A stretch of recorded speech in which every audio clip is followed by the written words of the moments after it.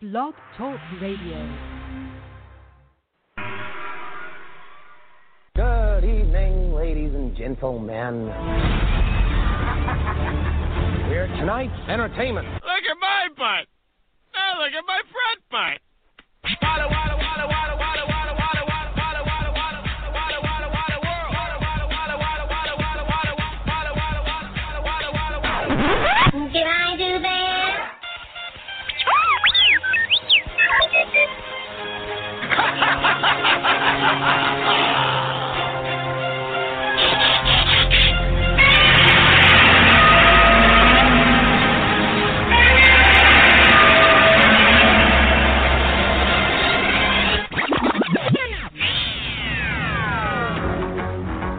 Open the circuit to the wave motion gun.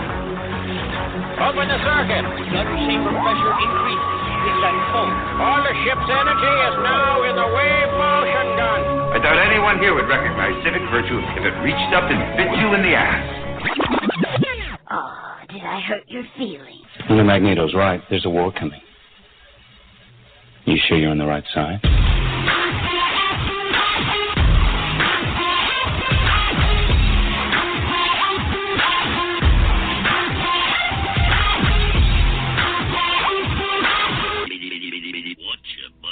Thank you, Twiggy.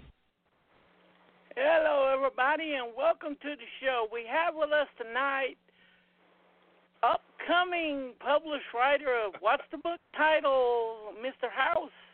It is just generic as you can possibly get. It is spaghetti westerns with an exclamation point. And my logic behind that is, you know, when people go to start to search for it on Amazon, that's hopefully one of the first things that pop up. So that's it's kind of why I went generic. And you know, I had ran it by Tim Paxson, who's we know because he's published his Monster, and then he works on Wings Chop. But I had told him about that, and he said, well, I'm doing a mummy book, and he had something, it's the same thing. He said, well, look at how generic this is. So I figured, hell, if somebody like that can go generic, I'm going generic. So. Well, we've already discussed this, that the best title for it is already taken by the Latrina Forums for their spaghetti western forum board, and that is, my mule doesn't like it when you make fun of him. That's good. That's a good one. That's a good one. Yeah. Yeah, that's a good one.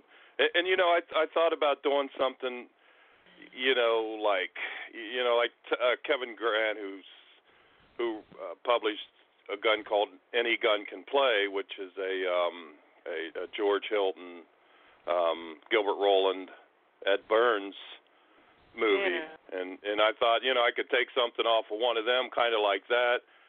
But I thought to myself that, when I search, when I go on when I go on Amazon and search, I put in spaghetti westerns.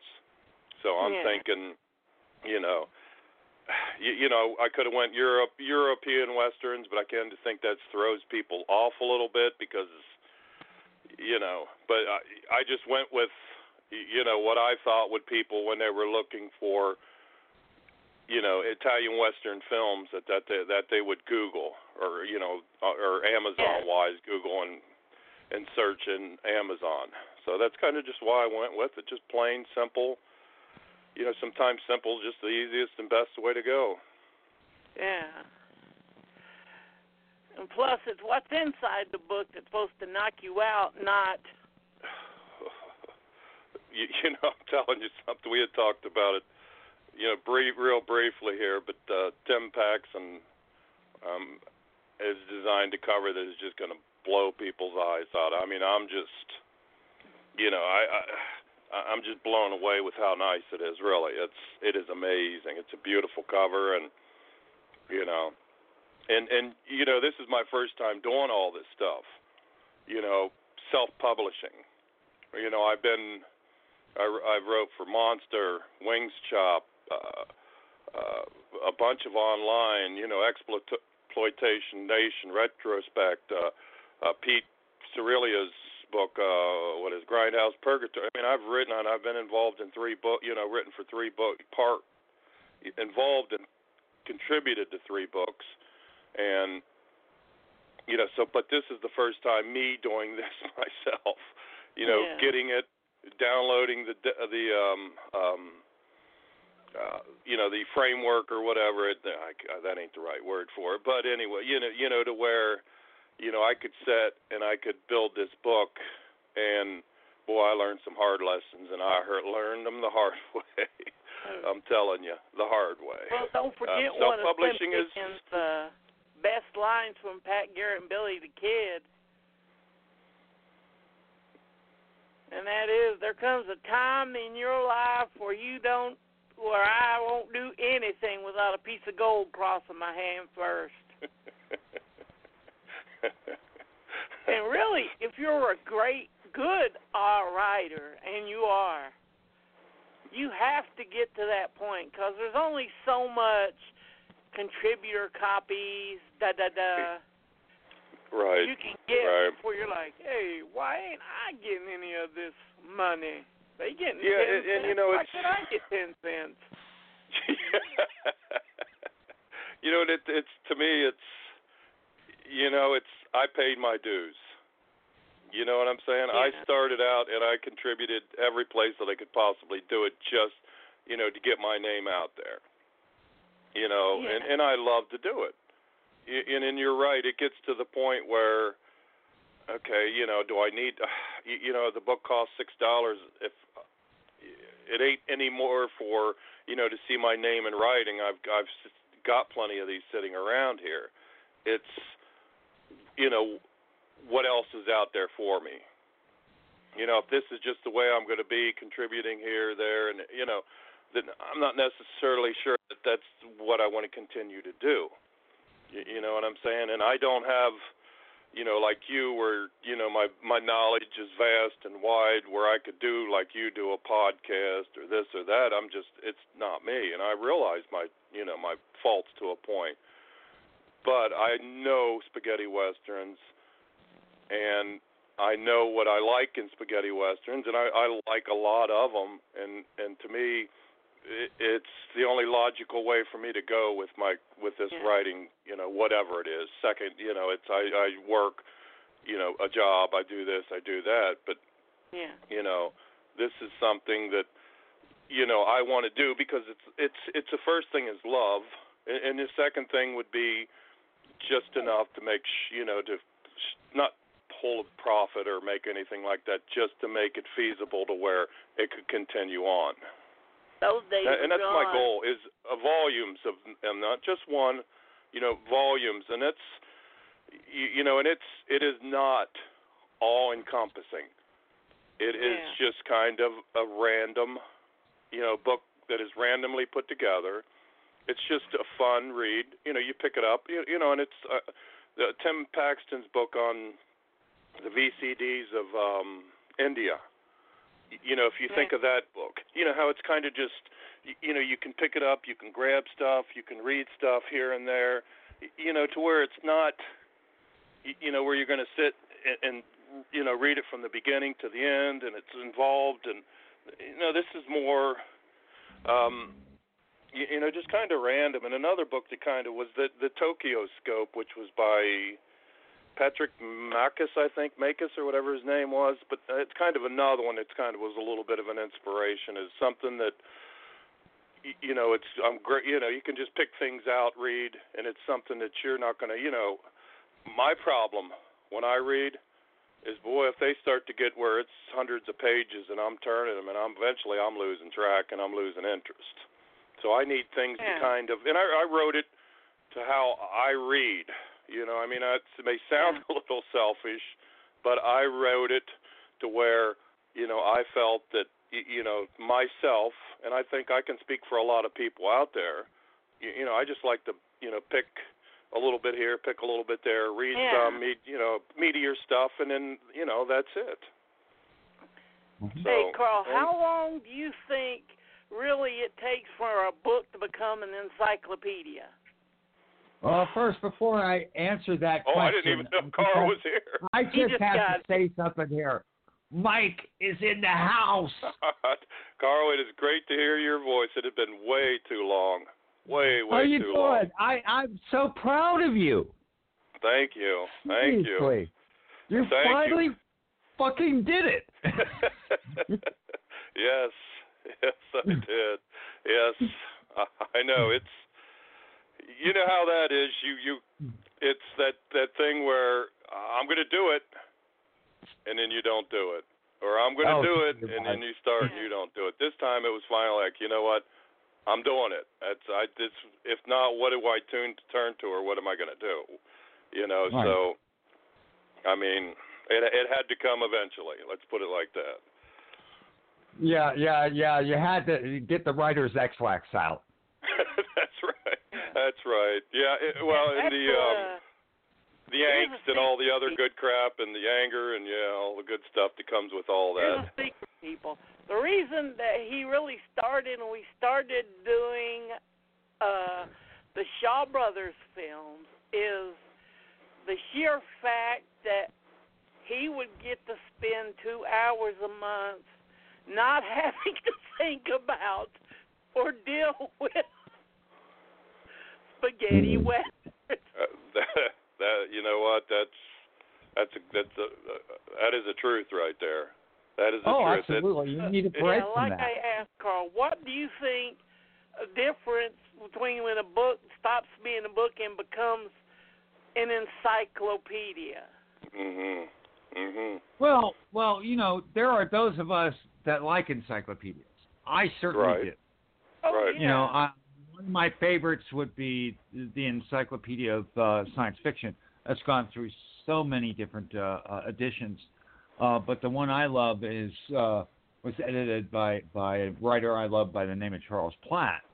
But, you know, also you mentioned Tokyo Scope. That's a great book. I have that in my collection. Yeah, it is. And it's kind of just the way he kind of just he gives you little bits and pieces. If he doesn't go into, you know, every film that this particular, you know, he just gives you some nuggets of stuff. That's what I love about and the thing is, Mike, you said something I wanted to make a comment on, and any artist, any writer, any composer, any painter, I don't care. They paint for themselves, and they do it for their, you know, love of it, and then hopefully that's going to translate into people also loving it. So when you said, you know, you wrote this book like you like to read. Well, that's exactly what you should have done in the first place. You know, and Carl, I'm not gonna say I wasn't guilty of, you know, thinking of that encyclopedia in the back of my mind. And someday there will one come from me, but you're talking, you know, almost 600 films. So what you do is you start with this, and then you're going to get the bite in the ass here in about a year or so, and you'll do more, and you'll just compile it. Yeah. In volumes. Yeah, you got to wait till your mind forgets all of the crappy ones. No. If it's an encyclopedia, or you know what? There are crappy movies we love. Yeah. Right. And, you know, the one question I wanted to ask you of you, Mike, and I think we've asked this before, but for the audience, what was it that absolutely got you so hooked into spaghetti westerns? Because everyone, you know, likes a specific genre, but, you know, you have to have that, you know, incredible passion, you know, misplaced or not, that you dig that heavy into it. So what was it that switched your mind onto spaghetti westerns? Honestly, you know, I've thought about this question a million times, and to me, what I think eventually turned me was the fact that, you know, I love westerns. Mm-hmm. You know, I love any western. Well, you know what I'm saying. I don't love each and every, but I love westerns. Now, whether it be, you know, books, media, whatever, anything, you know. So And I also, as I was growing up in the, and I was coming, of age in the video era when the video started coming in the, in the late 70s, early 80s, and I was a horror freak. Mm-hmm. So I think that those kind of, you take the spaghetti westerns and you push these characters, and these characters are a lot like, a lot of them are amoral characters, and you place them into these situations where you're taking a person, putting them into what is typically the same routine of a Western, and you're taking a character and you're reinventing a character and placing it. And there's also a lot of horror tropes in Italian Westerns. And, there's a lot of gunplay, violence, again, some things that are, horror related to a point, and they took the horror to, or the violence to another level. I mean, if you think about something like A Stranger in Town, when Aguilera, I think that's his name, Frank Wolf, when he mows all the people down with a machine gun in front of a church. So you're taking something, and it's to me, it's taking the Western and twisting it. And that really, to me, is what turned me on to him, was just the fact that, I loved exploitation, I loved horror films, so I think that was, that just kind of helped. And I loved Westerns. And I was sick of the John Waynes with $1 dollars where Violante shoots Clint Eastwood dead in the chest. Right. Boom! And then he drops. Right. But then he gets right back up. Yeah. And Violante keeps shooting him, and you're left sitting there like, what? Let me tell you something. The thing that drives me the craziest about that is, and it'll drive you crazy about most Italian Westerns, not most, but a lot of them after you've seen a lot, is you have the most despicable villains that you could ever come across. And Ramon Rojo in that film was a nasty dude. And you know what, though? What is the chances of that dude, after shooting him 3 or 4 times in the chest and watching him come up like that, he wouldn't have put one between his eyes just to make sure he wasn't a ghostly being? I mean, that to me drives me nuts. And you see that countless Westerns. I watched one the other night with Craig Hill called I Want Him Dead. It's a great film from '68. I mean, he comes across these villains that he's trying to catch. Jose Manuel Martin, his character Jack Blood, raped his Craig Hill's sister in the film and killed her. Now he tracks them down. They get the jump on him. They tie him to a chair. And and what would most of these cold-blooded villains do? They would shoot him in the freaking head and walk out. Oh, we're going to burn you alive in here. Of course, he gets his chance to escape, but and it's just it's unlimited when you come to it, of the things that kind of fluster you with them. But that's going all the way back to Clint Eastwood. So I guess it's that goes back even further. I mean, the mad scientist who they have a name for that. Hold on. Oh, okay, go ahead, Steve. It's called James Bond syndrome. Yeah. Well, James Bond was 3? 4. 4? 63, 64. Yeah, so I guess it's better right about that same time frame. But actually, it goes back further because that happens in film noir. That's true. You're right. Absolutely. You're right. And I'm a film noir fanatic, so. Right. Private detectives and things like that. So I mean that happens all the time. And A Fistful of Dollars was based on, of course, Yojimbo, but Yojimbo was based on Red Harvest. That's right. That's right. So that's a tale that so it lent to that a little bit and tied it all in there. So yes. Mm-hmm. Whenever that comes up, I just bring up one of Sam Fuller's famous quotes, and that is, "Yes, the guy is a son of a bitch, but he's our son of a bitch." Right. And to see, another thing too is, I love Leone, and without Sergio Leone, there wouldn't be there would be an Italian westerns because they had started before he had actually started. But to me, but so much is said of him that the rest of the genre is kind of overshadowed by him. You throw a little bit of Corbucci, he gets some respect, and a few other here and there, but the rest of you think about 500 and some odd films beyond those two directors, and everybody else it's kind of overshadowed. And if you think about that, that's pretty significant. That a lot of people made great westerns, and they were, nobody knows of them because they only looked at the surface level of what Leone and now what Corbucci did. So yeah. And that's kind of what this book is also is, I don't go a lot into Leone. Of course, Corbucci to a point and, more to come on both of those, but it's more of kind of celebrating and kind of, some of the more obscure films, some of the films that, and some of the directors and stuff like that people don't read about every day. That's exactly what you need to do. That's exactly what you need to do because the thing is, it's always about the hidden gems. Yeah. It's always about digging and finding stuff, and for you to do a book like that and to spotlight those films that you love for various personal reasons and critical reasons, and to give that information out to the public. Well, maybe I should watch this one. Oh, this looks and that's exactly what it's about. Right. You hit it right on. You hit the nail right on the head, Carl. Right on it. Because the way I look at it is, Christopher Frayling's written countless books on Leone, and they're all fantastic. And there's been countless authors that have written about Leone, written about him. Do we need any more?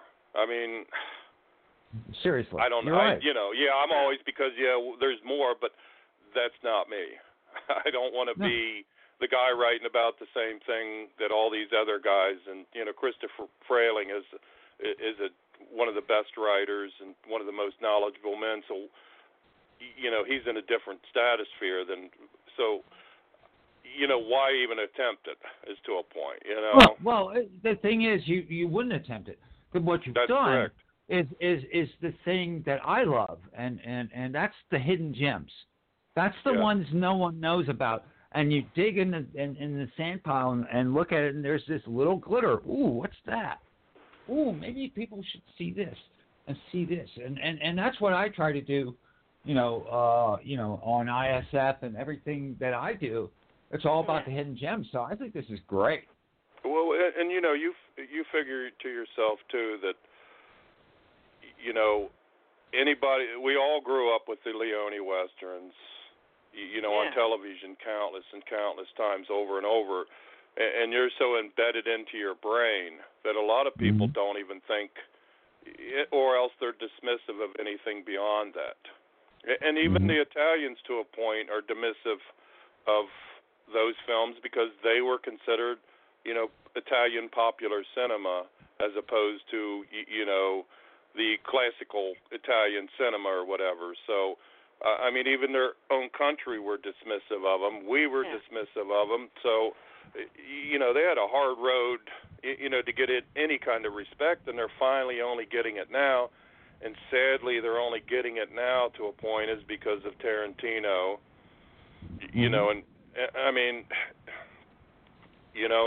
and things like that. But it is a genre that is ripe for discovery. It is ripe for discovery. Look at Corbucci. Only last year we got The Mercenary on Blu-ray or any kind of physical format. Correct. And we've had Compañeros out as one of the first freaking DVDs. Yeah, Blue Same Blue with Underground, Run Man right? Run. We've had that out forever since DVD really started. Yeah. But we didn't get the big gun down, its prequel, until maybe 3 or 4 years ago. Yeah, and they're finally, but some people are releasing them like, I love Kino, but Kino gives you nothing. You know what I'm saying? And I don't want you know, all I want is them to go over for these. You know, I don't give a freaking rat shit about commentary on film. I don't. Quite honestly, I don't listen to them. But I love interviews. I love some of the other. You know, that's what I really love is the interviews with the people. And you know, to me, if you know, when you release like some of these films, you know, Kino especially, they give you bare bones. Which, you know, you're only paying $14 for a film, but you know, sometimes I would love to pick up some of these films with these extras on them. So, but you know, and that, to me, that's, you know, Arrow does it right, obviously. I mean, Arrow has blown the freaking, you know, it out of the water this year with that Sartana box set, the Kioma. Well, I would have to say the best spaghetti western DVD Blu-ray ever is going to be the Big Gun Down. 2 tons of extras, 2 cuts for the movie, and the soundtrack CD. Yeah, no, I'm not going.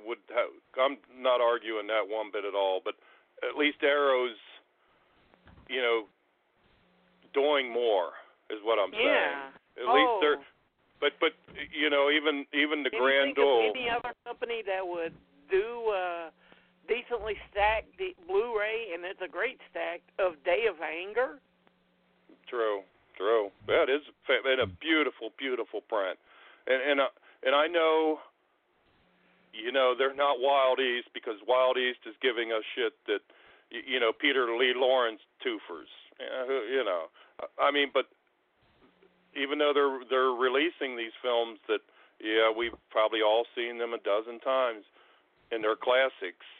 But at least they're giving you a ton of extras, and they're moving forward, and they're continuing to release. That's what I like about them. You know, but obviously Wild East is the best. You know, at least American-wise. That's all I know there's companies over in, you know, Europe releasing them and Asia and stuff, but American-wise, Wild East is the best in my book still, and that's even though I. The problem with Wild East is whenever they release an A+ title, they sell out just like that. But they're B-list titles. They're easy to find online. And you get one of the B-list titles, and it's going to make you think, why do they put out this crap? But to me, there's, unless it's some of them god-awful comedy ones, the later comedy ones. The 3 Supermen. They need to put that out. Somebody put that out. Came to me one night. Dorado. Go ahead. He was like, "Hey, I got the Grand Ole Experience. It's got the 3 Supermen, a spaghetti western. So I'm going to watch it." And I just looked down and said, "Don't, please, God, don't." Who was? There was George Martin, and who the hell was he? I cannot remember. It was George Martin. No, I know that's one of them. I cannot remember who was in that damn movie. So Mike, I need to go because I've got some other things going on, but I wanted to call and congratulate you, and I'll be messaging you. But also, before I leave, I need to sing. Okay? Absolutely. Mike Haus wrote a book. Mike Haus wrote a book. So go now and buy it. If you don't, you're a cook. Or there cook, you actually. So buy his book. Carl.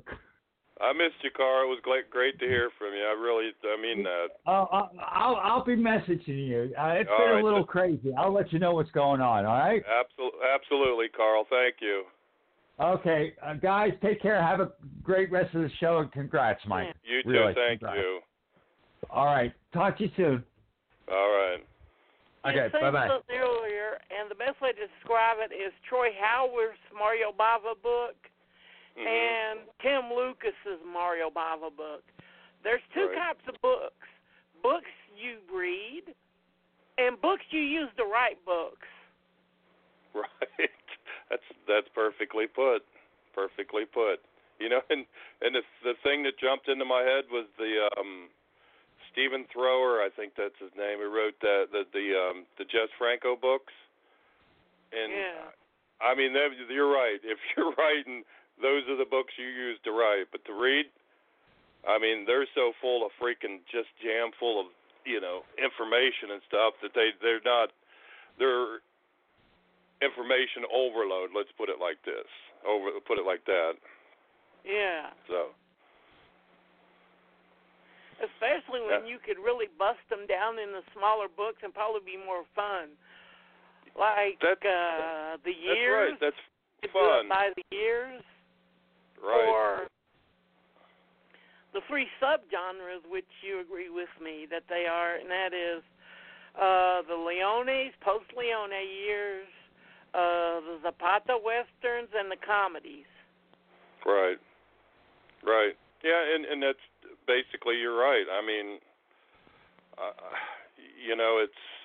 it's like you figure this. I mean, it's like everything was Leone to a point, and the problem with all that eventually is there is so many films that you use the same, and you have to realize that a Western, I mean, the directions they could take a Western were limited anyways.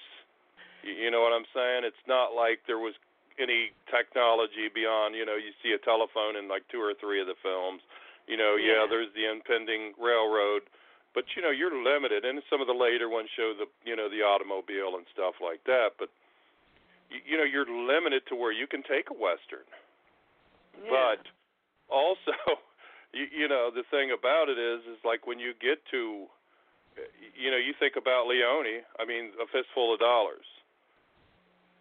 Django, which was made in '66, 2 years later, as a guy going into a town and is in the middle of 2 warring fractions. And there's other similarities, obviously. He's a stranger, blah, blah, and where he came. But, and you can keep doing that all the way up till the end of the genre. I mean, there's a film called If You Want to Live, Shoot, which was in '75, I believe.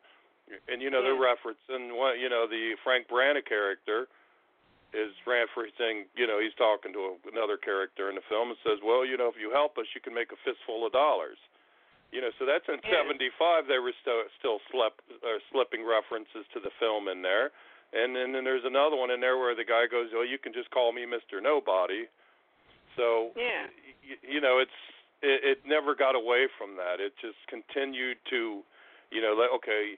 And, I asked Ernesto Gastino about, I never did get a response to him, but I've often wondered was, when they sat down to write an Italian Western, did they start with certain things? Okay, we're going to have, you know what I'm saying? Like, okay, we've already got this list of blah, blah, blah we want to include. That to me, it would be Wasn't he the one who did Django Kill? That's just guess. No, I can't think of what he. No, I don't believe he. I don't think he did. But don't forget the weird thing that makes Django stand out more than anything, and that Giulio Questi. I'm sorry. Town. Is what? He said it in a muddy town. What? Oh, the original Django, yes. Yeah. Yeah, and that was Corbucci. Corbucci said when he got to Django, he was tired of all of the dust. All of these dusty towns, Right. Every Western looked the same. It was like you went into the dusty town. With Keoma, they took the dust to 11. True, yeah. True. And A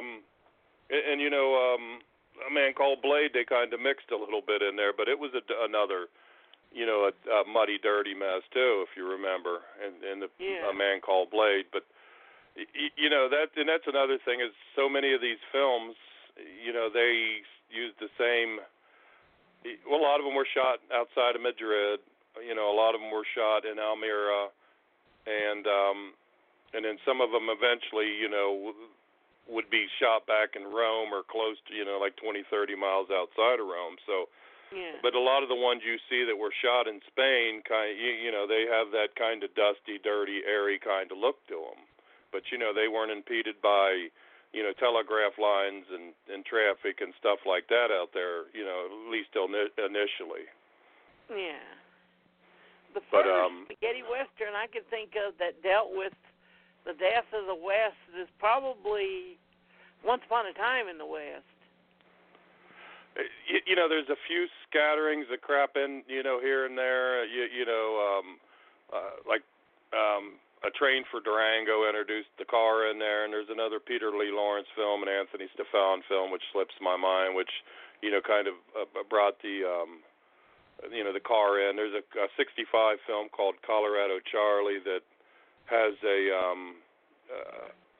villain who's the villain of the piece is actually the lead. His name's Colorado Charlie, which how he got the name, it's not referenced in the film, but he talks about the ending of the West, and and how him and the sheriff were going to have this this legendary fight that people would sing about someday, but it's in 65 he was kind of talking about the West is ending, and and stuff like that. So it was spoken of, but I think obviously Leone really in 68, I mean he put it was never done better and never will be done better, but I think there was, and I'm sure I'm missing some along the way here and there, but I think that was the one where essentially it told. I mean, and you got to figure Peckinpah did it the next year.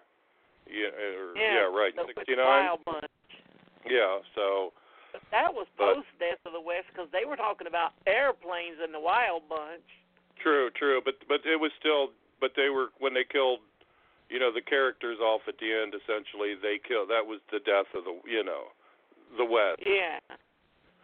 So, but only one left was the real old ones, and I forget his name. Not William Holden, the other one. Robert Ryan. Yeah. But he had quit the group. Remember, he tracked them for whoever and another. But I can't remember off the top of my head. But yeah, he tracked them because Pike was an idiot and got him arrested. Right. But he felt bad about doing it. That is one of the greatest ending lines ever in the Western. Will it be the same? It'll be what it'll be.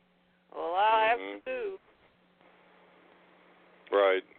And that to me does when that scene at the end, if the Italian Westerns wouldn't have came along, I mean, eventually we would have went into more violent films, but I think that. Yeah.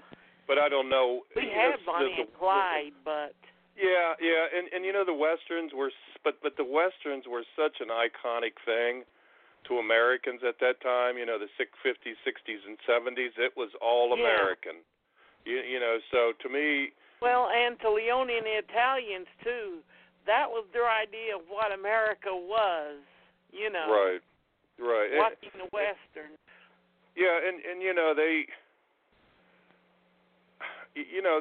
Like we've talked about this in past shows. To me, it's never been about, what we were shown, what we read in books were not truth anyways. We know that now. So, to me, what's the difference if, an American director or whoever was directing this film, or John Wayne, or what's the difference if they're lying to me to a point, or George Artisan, or whoever, Aldo Sombrero, or whatever? But what's the difference? And it's all about entertainment. Let's face it. Yeah, here's a question I've always had, and I've never really got an answer. So I'm going to ask you: why the hell did they name the political westerns Zapata westerns? I guess because of he was involved in the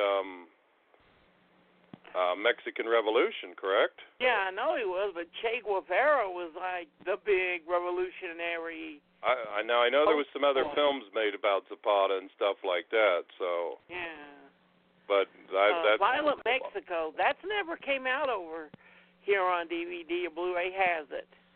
I don't believe so.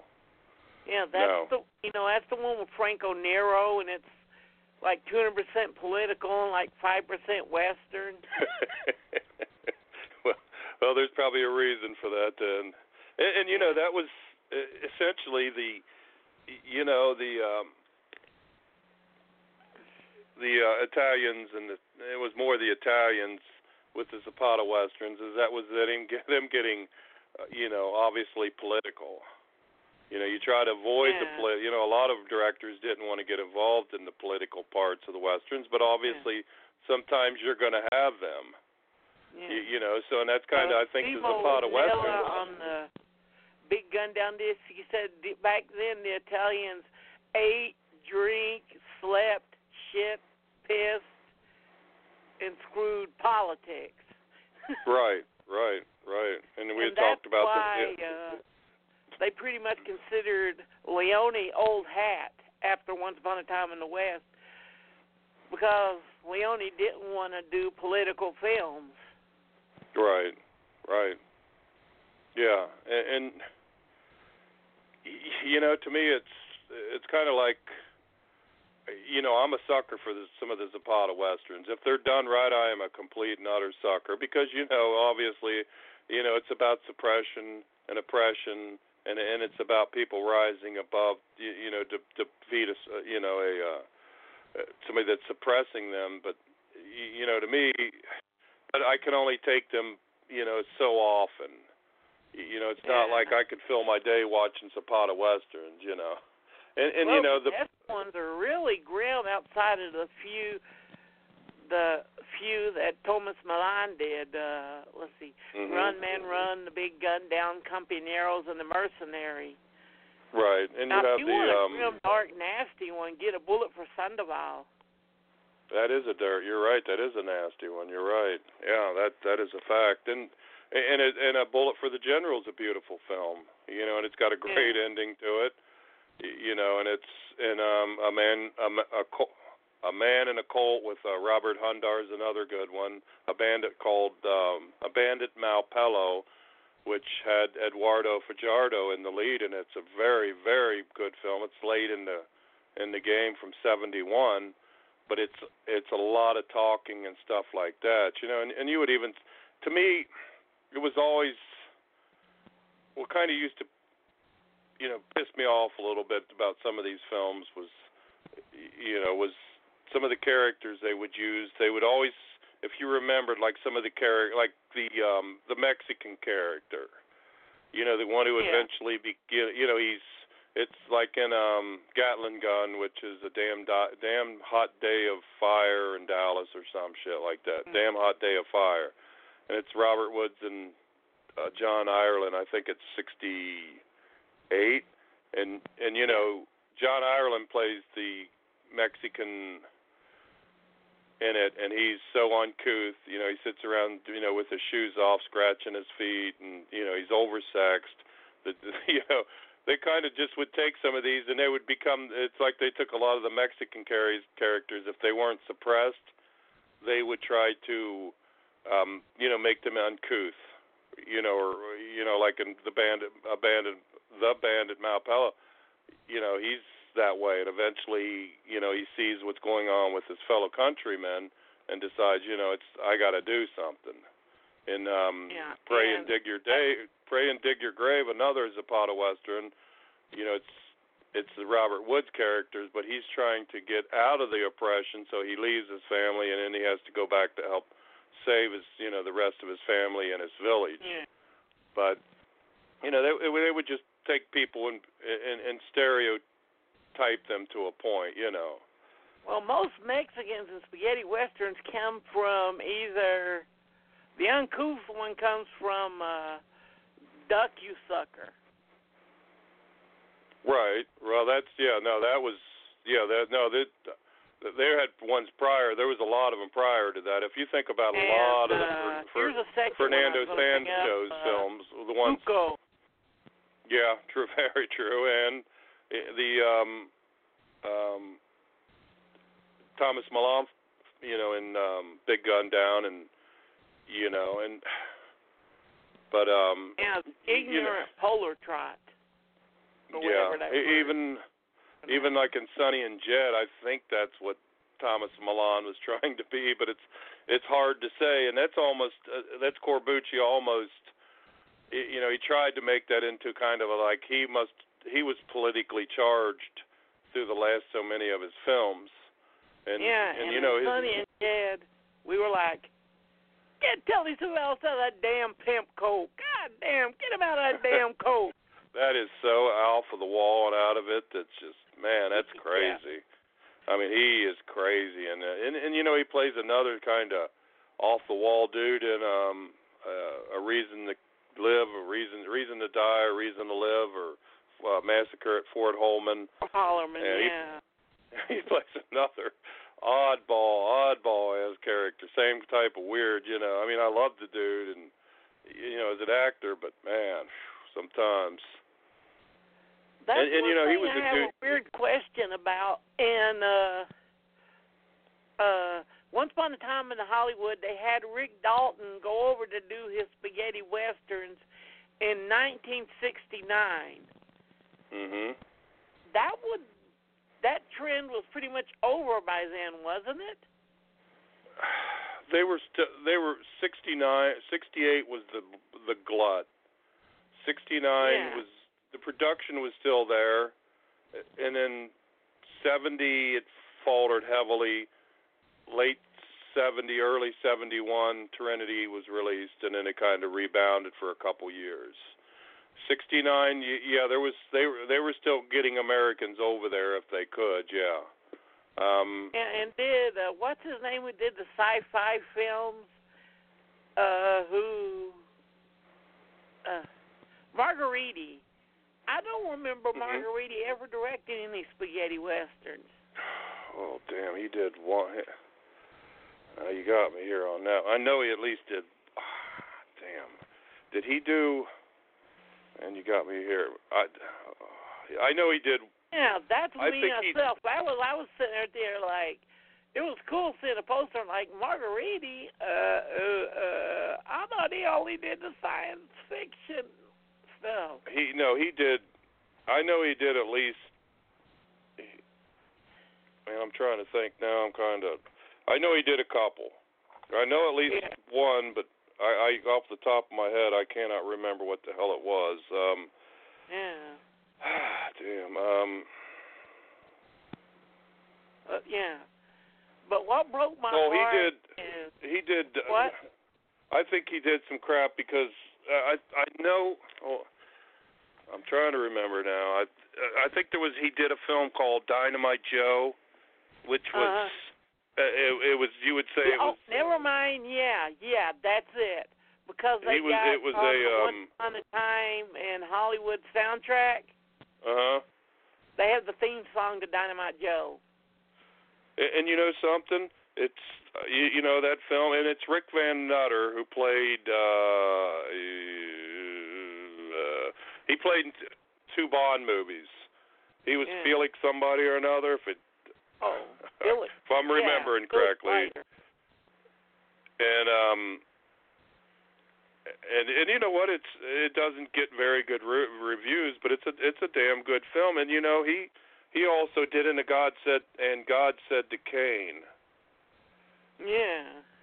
So yeah, he did and Vengeance. So with Richard Harrison. Yeah. So he did a couple. And but what breaks my heart is that of all the Italian directors I love, Mario Bava did the two of the worst spaghetti westerns out there. I can't make it through Roy Colt. That is bad. Now I would have to say that you know the other ones, the Savage Gringo and The Road to Fort Alamo, I can watch them, but you're right, that Roy Colt is just god awful. And that's the one the Anchor Bay put in their Mario Bava box sets. Just bad. Roy Colt and Winchester Jack. Right, yeah, and that's with Charles Southwood. Yeah. And I can't remember who else was in there, but I know it was Charles Southwood. That was so bad I tried to take it to McKay's and trade it 2 or 3 times, and they were like, no.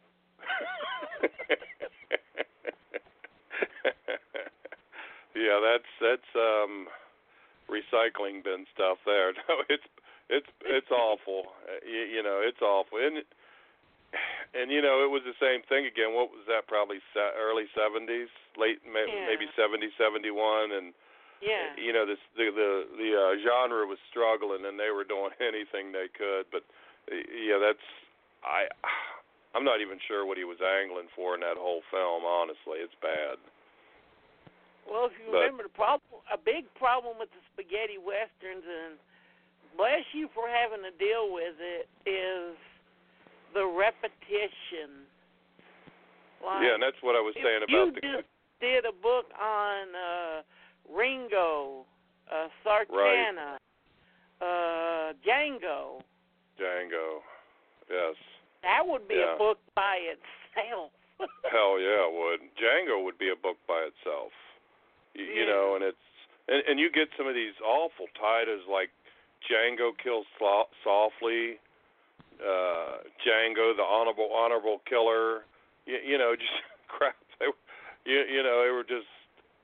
It's like, what is the fucking point to some of these? But to me, I think that like Django became so synonymous with spaghetti westerns in like Germany and places like that that was just automatically attached to it, and they said, okay, well, that's a Western, Well, do you remember that story Frank Nero told about how he went over to Germany to promote something, and he seen that the movie Report to the Commissioner, he did, yeah. He did, the police right. was called Django the Cop. And I've seen, isn't that I for the life of me I can't remember what the title is, but I remember the one he did called Shark Hunter, I believe it was called. Yeah. And it's retitled Django something or another because I seen a poster Django pop the up Shark on. Hunter. I've got that print on the Grindhouse Experience set. And what gets me is. Just it's kind of the subject, but it's kind of not. Is Django 2, the official Django from '87, and most of the boxes showed, Franco Nero beefed up like a Sylvester Stallone or something on it. Yeah, that's because it was a Rambo ripoff. Yeah, it was another badly filmed. And it almost makes you wonder. Like '87, what would it had been dead for 10 or 11 years, and it almost makes you wonder if they would have tried to make a classical, just another Western, what would have happened? I know in '84 they had done some in '83, some with Aldo Sambrella, a couple of them, which I can't remember what the names are. I think in '84. Kiyomo was another one that gave it a last spark. True. And it's the best out of the last, the 5 or 6 that are considered the best out of that, California, Silver Saddle. Kioma, Menaja, A Man Called Blade. Right. Yeah. Silver Saddle, California, and that's the best out of those last ones. And, that's a fascinating, like I said, with that Arrow release, there's, I'd known a lot of the information, and there's a lot of information on there, too. George the Big Ape is Eastman's on it, and he's as angry and surly as ever. But from what I've been, I've read that, they filmed it, and it was, they wrote the script as they went, on that film. So sometimes that works. Sometimes it turns into Bad Man River. So, Bad Man's River with and sometimes Kiyomo's biggest mistake is they forget the whole subplot that one of the 5 bad guys is supposed to be Kiyoma's brother. I don't remember that. Or maybe I didn't pay attention to it. I know the 3 are his stepbrothers. Yeah, and one of them is his real brother. Oh, see, but I his didn't know father that. wouldn't tell him because he didn't want to kill his real brother, so he's trying to keep him from killing his stepbrothers. Yeah, I didn't even totally got see, past that's me how much too. They forgot that subplot. Yeah, see, I wouldn't even. I paid no attention to, honestly, to that because I was you know, it's such a beautiful film, and it's, you know, to me that there's times of it that struggle a little bit now, you know, but soundtrack. I love the soundtrack, but there's just some times where it just gets a little slow, but yeah. no, I didn't even know that. And the one dude, one of his brothers looks like the dude that played Robert Reed that played Mike Brady on Brady Bunch, so that kind of throws me for a loop a little bit here and there, but yeah, really the spaghetti westerns were the genres, were the generation split between the fathers who are like the 50s, the 60s, the John Wayne, the Oders, and things like that, and the younger generation. The thing that got me about, you know, the American westerns was, you know, they just always would come out for these rides, and they'd always be clean. You know, it was the spaghetti westerns that put a little grit and grime and dirt on them, and you know, it was probably more realistic than what we were seeing. You know, John Wayne riding in after a long ride, and his suit's still blue as can be, or might have a little bit of dust. You know, I mean, yeah. Of course, it was taken to, you know, the highest, or to from number 11 on freaking turn it all the way up to number 11 on Trinity. You know, when he walks in after that walk or ride, let's say, across the desert, and he stops in to eat the beans, and he's got like layers and layers and layers of dirt on him. Yeah. And and after he eats that whole thing of beans, he's like, well, them beans weren't much good anyways. It's like, yeah. Trinity was the first two Trinity films are really the only two of Terrence Hill's that I can still No, I love Man of the East because it has the perfect ending for one of those Death of the West. You know how at the end of them, they have them always ride off like, we're going now and we'll keep riding till civilization. Right. And then 3 minutes later, it shows them rolling up to the California Ocean. And then you hear the train behind them, and they go, well, son of a bitch, I guess we're going back home then. Yeah, I seen My Name is Nobody at the theaters. I kind of sort of like it still, but would I watch it? Probably not. You know, that's Leone's most sentimental film. Yeah, and Viva Django with Terrence Hill it's kind of rough. It's not bad. You can't accept Terrence Hill as the psycho killer that he is in Viva Django. Boot Hill, it's the same thing Boot again. Hill, Django's a bastard. Yeah, probably the best one that he was in was the one with Frank Wolf, God Forgives, but I Don't, I think it was called. But yeah, which actually, I think it's an okay movie, but that title. Yeah, and you know something with title. What's odd about that film was that's the first film where he teamed up with Bud Spencer, and there was a dude named Peter Martell who was, he was a lead and then also played some character roles in not only spaghetti westerns but also in Italian and Spanish film. But he was supposed to appear in that film alongside Bud Spencer, but he had gotten into a fight with his girlfriend and kicked something and broke his foot. So they had, at the last minute, they had to get Terrence Hill, and that's how Terrence Hill became, hooked up with Bud Spencer. So. The thing is that Terrence Hill looked like Franco Nero. True. Very true. But by then, Franco Nero was pretty much out, and what's his name? Run Man Run. Lee Van Cleef. No, Thomas Milan. Right. Yeah, he was the flavor of the moment. True. And the story goes that on for the kids. Yeah, and the story goes on Companeros that, Nero got mad because, he thought Corbucci was favoring Milan. But, probably in retrospect, Corbucci probably did that just to keep, because, Milan had a, he was known for, being a problem on the set. So it could have been just him trying to, you know what I'm saying, work around that problem. At that time, Milan was a bigger rock star than the Beatles over in Italy. Yeah, he was in. Yeah, he even sang. I don't know if he sang, but he was in a band, and he was pretty big there. He had a top 10 hit with the "Run Man Run" theme. Right. And that theme always just keeps one of those themes just make you bounce theme. Right. Right. You're going to have to do a separate book on that, too, on your best scores.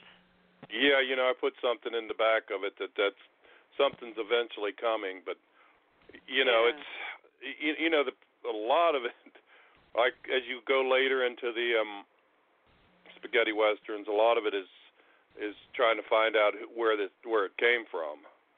A lot of, what film was it? A Drummer of Vengeance with Ty Hardin, and it is the cheapest freaking film you'd ever see in your life. But it has this wonderful score in it, and it's by Ennio Morricone, but they had taken it from the Hellbenders. So, and there's lots of films like that where they steal, a couple Jeff Cameron film, which I can't think, maybe Paid in Blood or one of them, is they stole the score from Blackjack. Which Glory, I think, wrote that. What they did, and I only know this because of Hell of the Living Dead. Yes, I know a fact because of Hell of the Living Dead, is that a lot of the studios would take, like, Morricone would do 50 minutes of music, but the main soundtrack would only use 30 minutes. They'd recycle a little bit of it out of there. So the studio would take that 20 minutes of unused music and sell it behind the artist's back. I don't doubt it. I don't doubt it one bit at all. And Goblin was the first band to really go, no, you ain't going to do it. Right. They took 20 minutes of the unused score from Dawn of the Dead and put it on that film. Right. Yeah, it's the thing with all that over there is everybody was borrowing and using, and so I think to a point, that's just the way the Italian cinema was. They were trying to get by as cheap as possible. That's why you had all these co-production deals to try to save money, with as many investors as you could.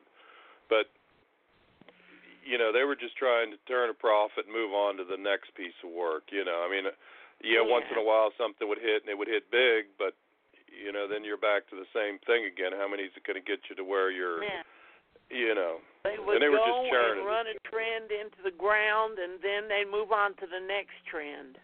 Yeah, and that's exactly what they did. For them to be able to, to make that last from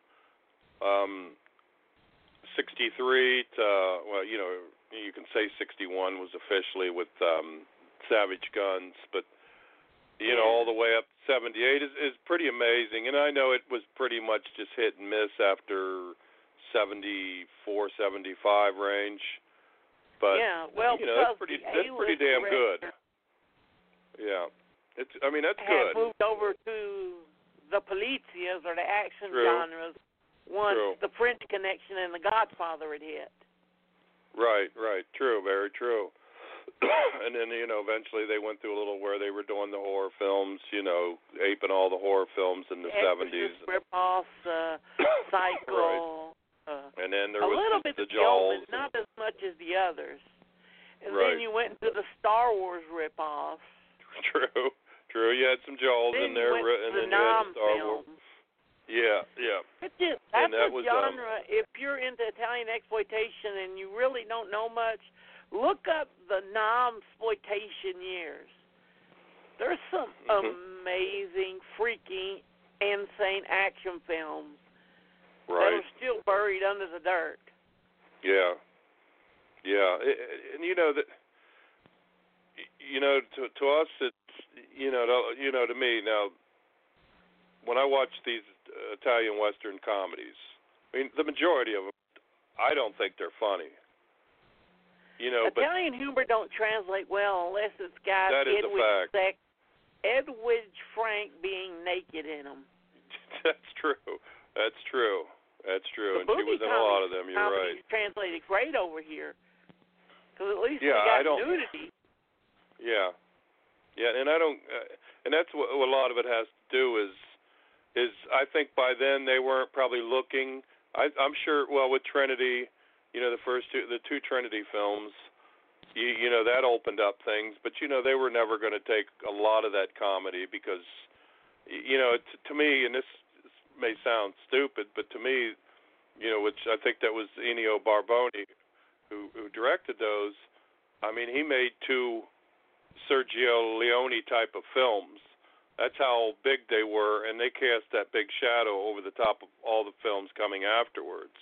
To me, I think both of the Trinity films, comedy-wise, and I'm not a big comedy guy, are near masterpieces. I mean, I think that they were so big, and, they cast such that big shadow that, and they don't get a lot of respect. To a point, they get a lot of, because they never had a good release over here. The only real release I've seen of the Trinity films are crappy PD sets. I remember Wild East was going to do a Trinity set once, but they couldn't find the good materials. Yeah, so that could have a lot to do with it. So, you would think that would that would be as big as it was. In as many places it played, but you know what I'm telling you, there's that shit'll, if it's out, it'll eventually surface. Yeah, because I know like for years. Three Superman films. If you don't find little old ladies or three guys in Superman suit playing soccer in high-speed film funny. Right. True. And you got to figure, there was a film in '62 called The Terrible Sheriff, and it was a comedy film, and something, it was a film, that kind of actually started more so, that started the Italian Western, Spanish Western film craze to a point because it was successful. So obviously, once they seen that was successful, they went on to another one. They did another one called The Twins something with the same two lead characters, who I will never remember their names. But the point, the comedies kind of did give it a little bit of life to the genre to begin with, and it also kind of killed the genre to begin. But it was dying. That anyways. always happens when you get to the comic phase. Two good comedies that really aren't talked about much, and they're Eli Wallach films. They're Aces High and Don't Turn the Other Cheek.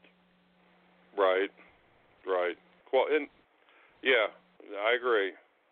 And like I said, I'm not a fan. And there's a few other ones I would throw out there. Train for Durango is really. I mean, it's not really. I mean, it's a good comedy film. Yeah. But then you get some of the ones like An Animal Called Man and. My Name is Amen, I think, or My Name is Still Amen, or something. And they're they're terrible, Well, you got a lot of My Name Is once Trinity and nobody hit. Yeah, that's a fact. My Name Is. You're right. So, but there's a lot of that out there. But it's so many of these films, And I have to admit, when I started out watching these films, it was all, give me anything after '66, because I knew then, with the Django influence and stuff like that, and the nihilism and the violence that was being ratcheted up, that was my, I loved that, and that was my years. I'm like 66 to 70 were, to me, the tops, the years of the spaghetti western genre. But, then there's a lot of good early 60s film. And as I've gotten older, and I've kind of came back again to where I love, Hollywood westerns, I can enjoy a lot of the early, the 63, 64, and the 65 westerns also. What was that? Bud Bottliker. Right. So his stuff with Jimmy Stewart, God, those. Right. I agree. Yes. Yeah. So, it's, and I think it's, my thing with it is, I'm criminally obsessed with the shit. So, it's, I'm making times where I'm going around these films again and again and again and again, and it's, but, obviously there's something in them to where I can feel that I can continue to get something new out of them each and every time. The first time you watch a film, when you're younger, you watch it just for the entertainment value. You might pick it up again years later again and watch it again, but eventually it gets to the point where, you're going to write about it, and then you got to start making notes in it and stuff like that, and it changes the film a lot in your mind there too. If I know you write about film, and if somebody's never sat and wrote about a film, it changes the viewing experience 100%. Yeah. Because it's no longer, if you get bored, I'm going to fast forward it or this. You're listening to every freaking word. You're trying to put things together. You're trying to maybe pick a quote up here or there, and it changes them. I mean, it either makes a film great in your eye, or not great, makes a film better in your eyes, or it makes a film worse. But it's, I started writing about movies and stuff on the net back in the 00s. I was having to champion films like The Great Silence, Once Upon a Time in the West. I don't and Pat Garrett and the Billy Kid. I don't have to do that anymore. It's weird seeing that they've gotten to the place where they deserve. And that's, to me, what you just said there is perfect, because to me, the things that I'm writing about now, the films that I'm kind of picking and choosing for these books are films that that are not everyday films. You know what I'm saying? It's films that people, the hardcore people know about, and a lot of the people who kind of know the genre know about.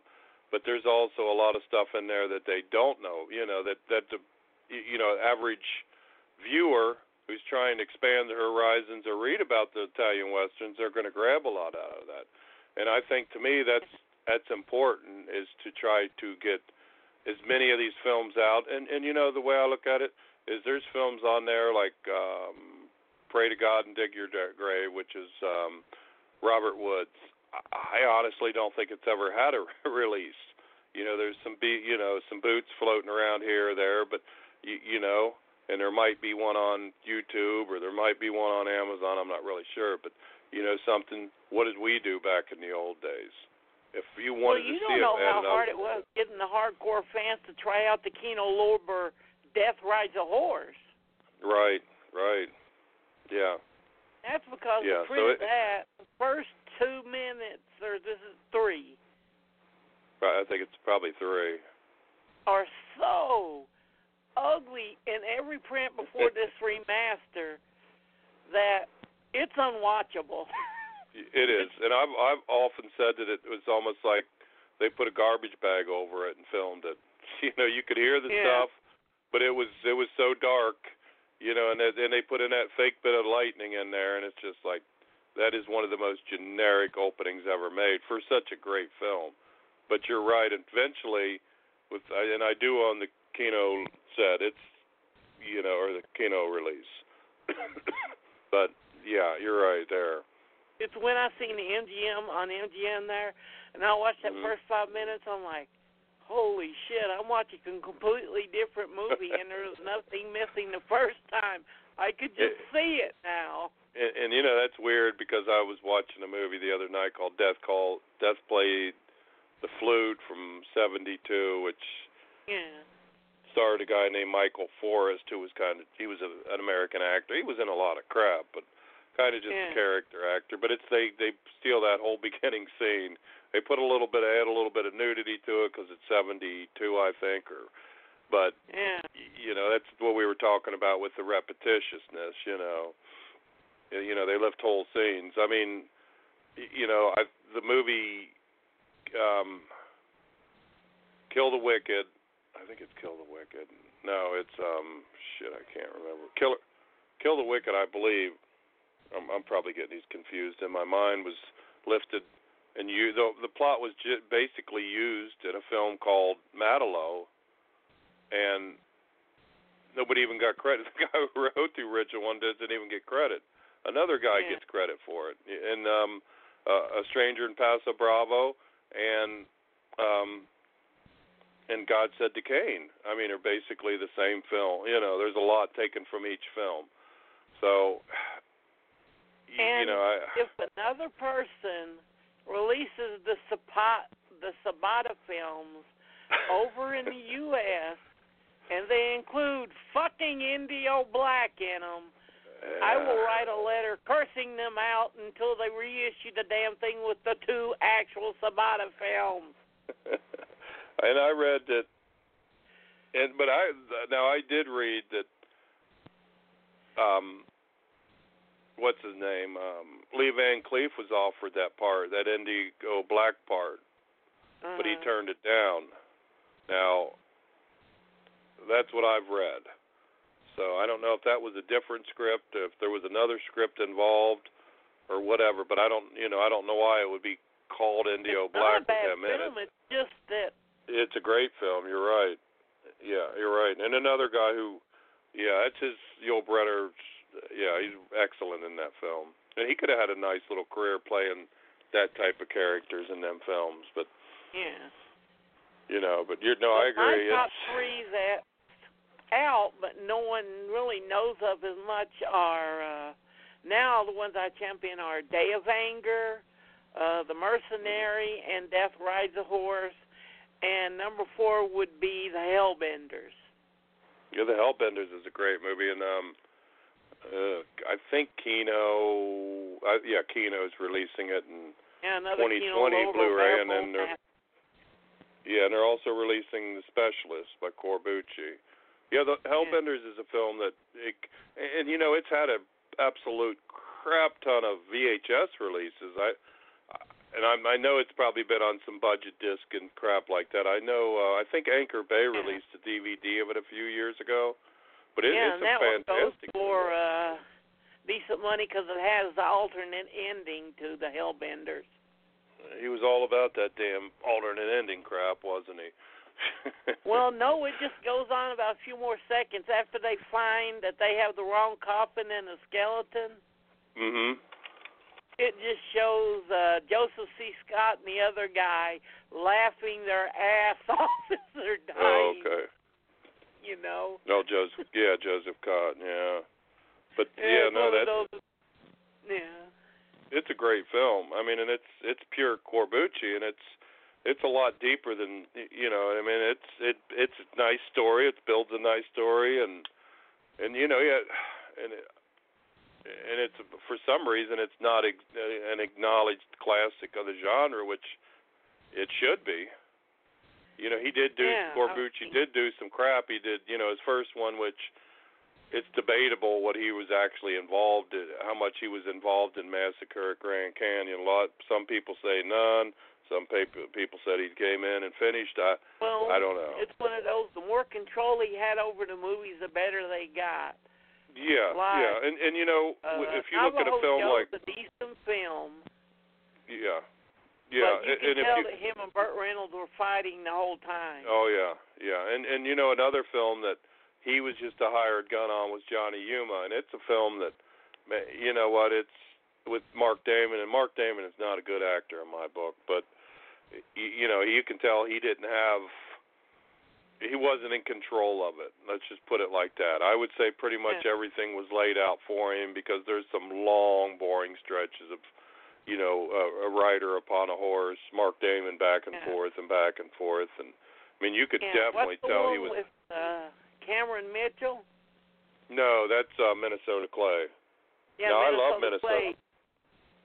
I love Minnesota The thing Clay. with that is that Corbucci was afraid because he's a Hollywood actor, he was going to give him the same crap that Burt Reynolds did. No, Minnesota Clay was before Burt Reynolds. Before Minnesota Clay was 64. Well, the interesting thing about Minnesota Clay was in design. And now Minnesota Clay and A Fistful of Dollars have a lot of similarities. Yeah. And a guy walks into a town, two warring fractions again, a Mexican and Americans, and the anti-hero, but Cameron Mitchell was more just a straight out hero in the film, but and then he was obviously quick and an expert with the gun and stuff like that, but he was losing his sight.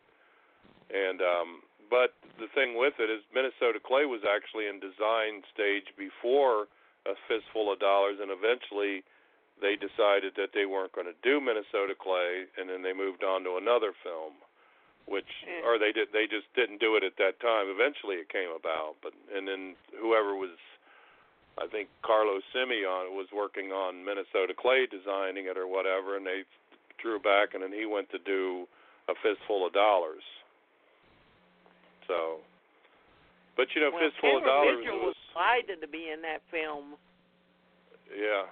Well, from what I've read, Minnesota Clay to the crap that he was getting in America at the time. Well, they said that the reason he did that was because he was, he had a lot of issues. I think he gambled, and I think he had some alimony issues and child support issues, and I think he was just taking whatever he could to pay bills. But you're right. Eventually, man, he appeared in some absolute and utter garbage for such a great actor too. Yeah. I mean, he was in some shit in the 70s and 80s. He got to be like John Carradine. The drink overtook him.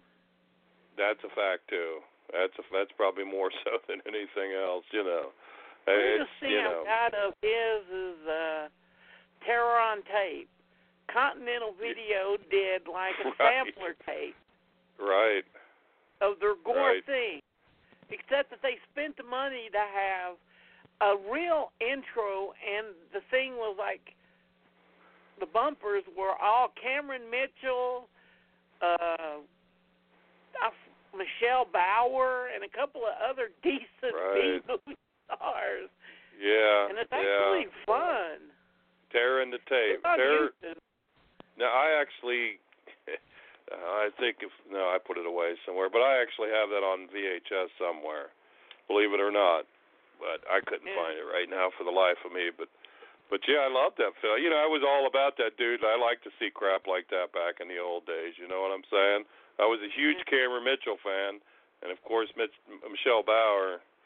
And but I liked to, I used to love to watch where they would show you little previews or excerpts of films, so you could say, I might want to check that film out, So, and but what are spaghettis that I want to see badly, but I've never been able to track down a copy, or every time I see it in a bootleg catalog, they always say it's an incomplete print of A Town Called Hell. Kino just released that, I believe, and it's supposed to be. I don't know. Shit.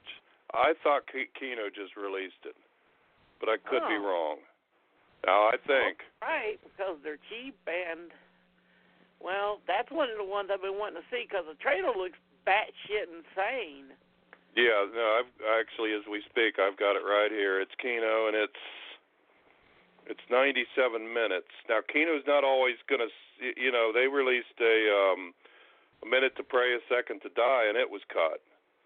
So I can't absolutely that's the only one I think that's available over here. I know Region 2 and 3 have the Massacre at Fort Hollerman print. Okay. And A Town Called Hell is. Version. Yeah, I'm not really sure how long A Town Called Hell is, honestly. Yeah. The way to tell if you've got an uncut print of A Minute to Pray, A Second to Die is it actually has the scene in it where the final guy they tried to get to go with him on that fort actually just says, "Hang me," and then boom, he drops. Let me see here. It's say this. IMDb says it's A Town Called Hell is 95 minutes, and then so something's obviously wrong there. Well, and you know, IMDb is not always correct either. So, but yeah. Kino says 97. You know the teacher character in A Minute to Pray, Second to Die. He just vanishes from the freaking movie. No. A Minute to Pray, A Second to Die is with Alex Cord. I think you're talking about A Reason to Live, A Reason to Die. A real reason to die. Yeah. There you go. But has that teacher character who just vanishes from the movie in the shortcut? that was a Valari, wasn't Valari or whatever? Yeah, I think it was. I cannot remember. Yeah. That's the one with what's his name who played James Coburn and James Coburn, Telly Savalas, and Telly Savalas. Yeah. Well, let's just say this: if you see a spaghetti western in your newbie and it says Telly Savalas in it, get it, watch it. Yeah. He was just. Well, any Italian film with Telly Savalas, he's just having a fucking blast. He is. It's pretty much why he's my favorite devil all the time, because of him and Lisa and the Devil. Yeah, you know, and I like the. Yeah, right. He makes that film. That's Joseph Cotton, right? That's Joseph Cotton, or I got a wrong film there. No, that ain't Joseph Cotton, is it? Okay. It's what's his name who played Morton? Oh, Gabrielle Frazzini or some crap like that. Yeah, I know what you're talking about. I'm thinking of Baron Blood. Yeah. God. Yeah. But Lisa and the Devil was just a blast. And Elkie Summer, right? It's just hearing him complain. The ritual must be completed. It must be done good. Everything must be perfect, they say. More work, I say. Yeah, he was great. And, you know, he's kind of one of them actors that, you know, what was he? He was in Dirty Dozen, right? Yeah. And you know, he was just kind of that workman type actor, and all of a sudden he just, you know, he blew up, man. That's awesome, though. There's only you know, that one really big flaw in Once Upon a Time in Hollywood, and I almost cried out bullshit in the theaters. And it was like in 1969, right? And it said, "Oh, I got you a job working with Sergio Corbucci. He's considered one of the best makers of spaghetti westerns." Phew. And I'm like, in 68, 69, no. In 2002, 2003, hell yeah. You know, the old Burt Reynolds thing, I got the wrong Sergio. Yeah, I got the wrong fucking Sergio. You know, and even when Colburn and Steiger went over there for A Fistful of Dynamite, you know, they insisted that Leone had to direct them, but that was Peter Bogdanovich. You know, I don't think that, you know, Companeros might have been huge, Mercenary might have been decent, but no, I don't think he was considered. And we let's didn't face even get Django until about 72, and even right. then it was only on 42nd Street. And you know, you got to figure too that these films, there were people talking about how good these fucking films were. I mean, everybody was just they were ripping the fuck out of them. You know what I'm saying? It was all the critics back in the day weren't saying, well, you know what, that you know, blah blah blah about this. I mean, they all. If you had looked at some of them early ass film guides and stuff like that, and read some of these, you know, some of the old online reviews of them films and stuff like that, they just, you know, they ripped the shit out of the films. They were critically lambasted. So, yeah, I find that hard to believe, but you know how that is, and it's an imaginary world he's making up. You know, Tarantino. Yeah. So I guess essentially he can do what he wants to, because that's what he does anyways. I mean, fuck, he killed Hitler in the first one, in Inglourious Bastards. But it is a great movie, and I do love someone giving Corbucci love, but sadly when Django first hit DVD and VHS from Anchor Bay, no one bought it. Well, I did.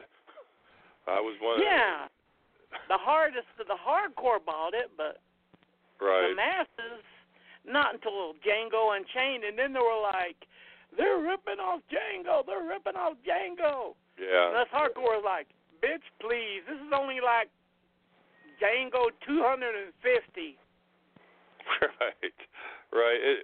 Well, and you know what pisses me off about, the only thing that pisses me off about, like, Django Unchained is the fact is that, you know, when you look for something and you put Django in there, you know, that's what you get. Now, it used to be when you search for Django online, you got Django. Yeah.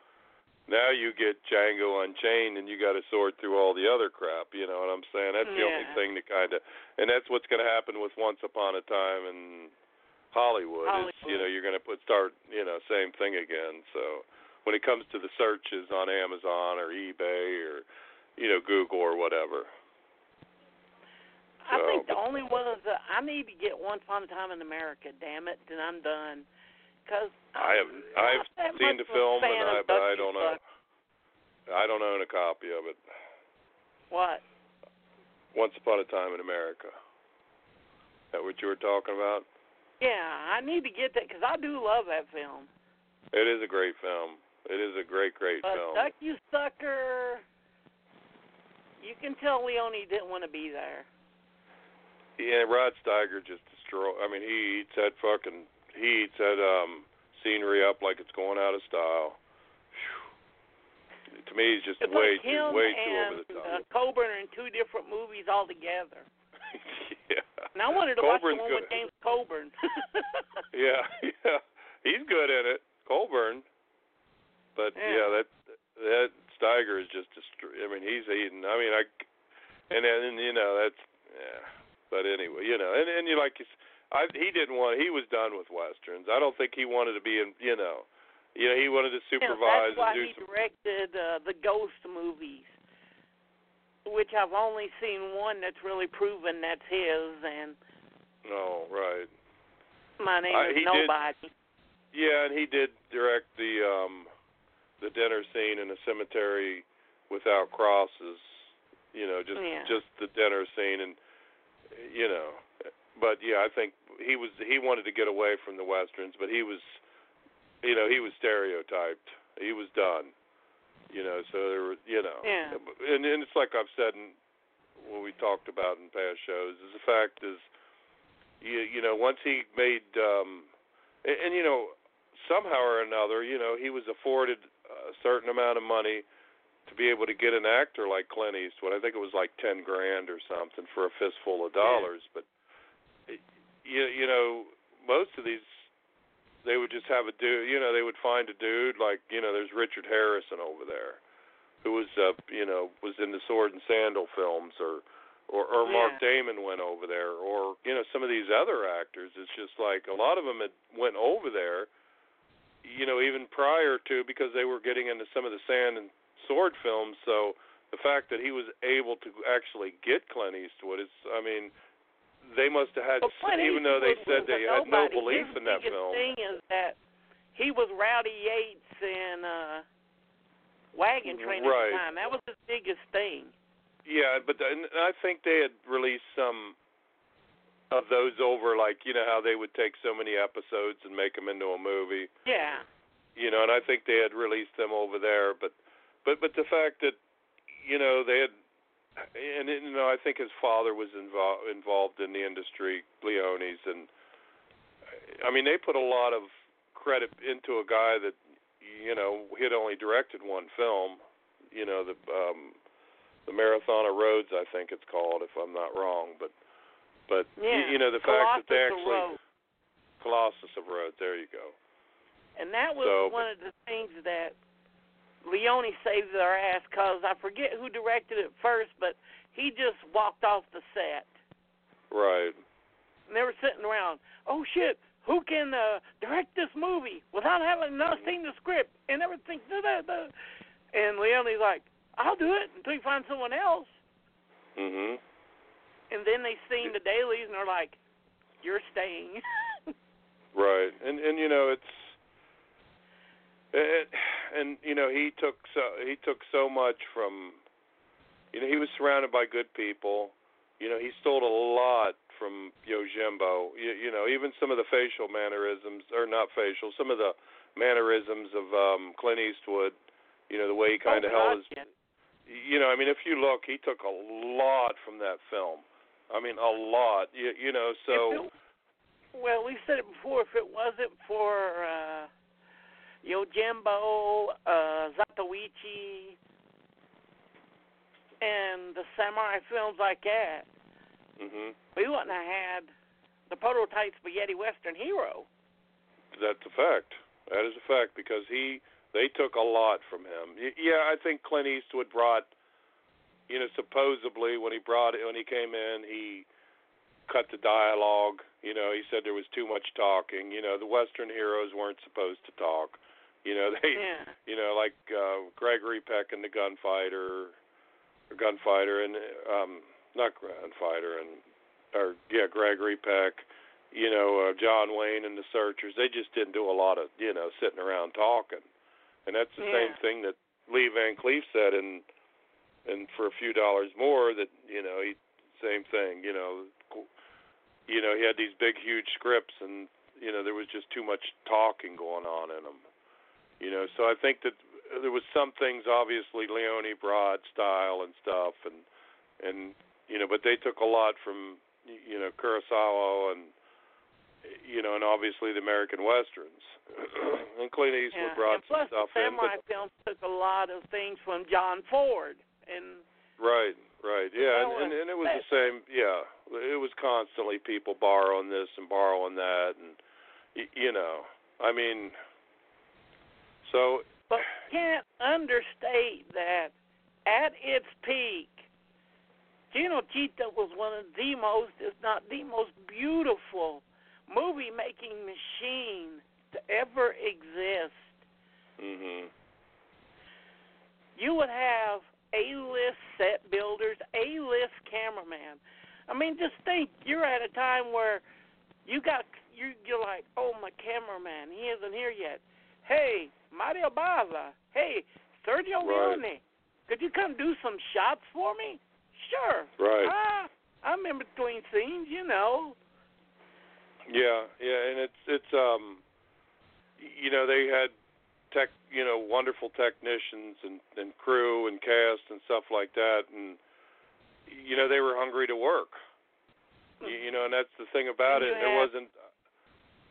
They weren't tied down with the unions and like we are here. I know there was probably actors unions and stuff like that, but there was a union because they'd stop halfway through the day, as all of the American actors have said astonishingly, especially John Saxon, where they'd stop half a day for lunch.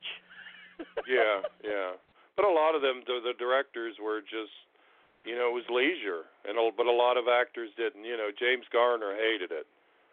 You know, he hated the way, you know, how lax it was, but a lot of actors didn't like that. You know, I mean, they're expected. You know, they expect this, and everything was so union controlled. You know, in the United States, that when they got over there, it was a hell of a lot more lax, and some of them loved it. You know, Lee Van Cleef ate it up over there, but over here it was different. The story I heard was John Saxon. He said, by the time I left Italy to come back to the U.S., he said he was out enjoying some great Italian wine with his great Italian view in his great Italian apartment. And his friend looked at him. He said, this is the time. He's like, what do you mean? If you don't leave Italy now, you're staying here forever. And some, well, you know, with the police films, you know, he built it. I think he was in I Came, I Saw, I Shot, which was, I think, Castillery, but I Mm-hmm. think the comedy, maybe 68, but it was a comedy. The dude should have had a chance, to play, a cowboy, kind of like, or even he could have been good like he was in Joe Kidd, which I thought he did a great job as the Mexican. Well, don't forget his last Italian Polizia, I think, was the Cynic, the Rat, and the Fist, the sequel to the Tough Ones that's just out on Blu-ray now, which you need to get and see if you love action movies. Right. And I know he did, quasi spaghetti western called Jonathan of the Bears, which is with Franco Nero and David Hess, and it's, it works part of the time, and the other part of the time it's pretty hokey. I think, but I think that might have been. Please? You just filmed your spaghetti western there, and they're like, oh, just get one of our studio guys to do one of their usual studio western scores for you. And you're walking there depressed, and you walk in, and guess who you see? You see Ennio Morricone. You see Ritz Ortolani. You see just some of the best damn musicians in Italy. Yeah, and they're like, oh, we're just going to crank out one of our usual specials, and you're just sitting there like tears coming down your eyes, like, oh my God. But it's Morricone.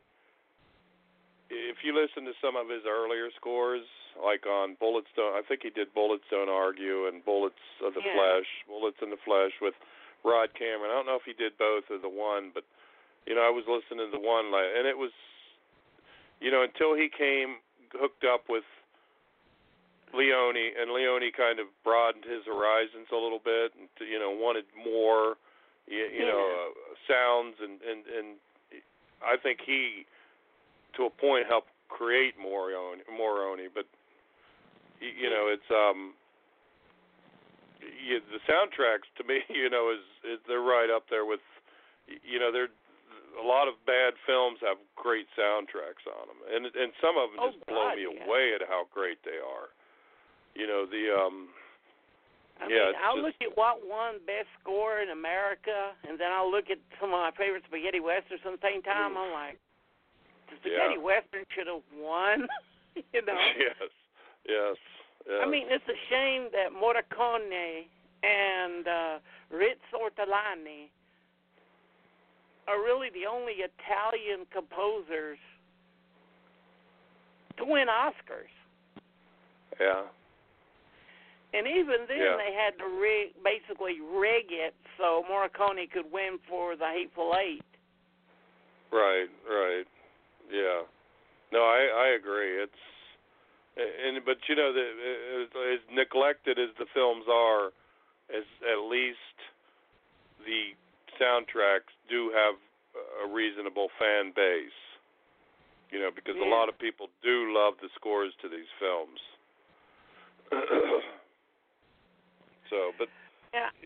And his book, and if you enjoyed this, his book is going to be just as good, and it's probably going to be one of the best casual reading books about spaghetti westerns ever. And that's just from talking to him for over a frickin' year. It's to me, I started this journey back in 1981. In 1981, my brother took me to see a movie in Springdale, Ohio, and it was called Coming at Ya, and it was the 3D film with Tony Anthony. Now, it's not a very good film, but that seed was planted right then. Like, I like this type of, the violence, the stylized violence, the kind of operatic type of thing, and it had a great score in it. And when I walked out of there that day, my brother worked at the Cincinnati Enquirer, which it's still our local newspaper, but he worked as in the mailroom. So, he came across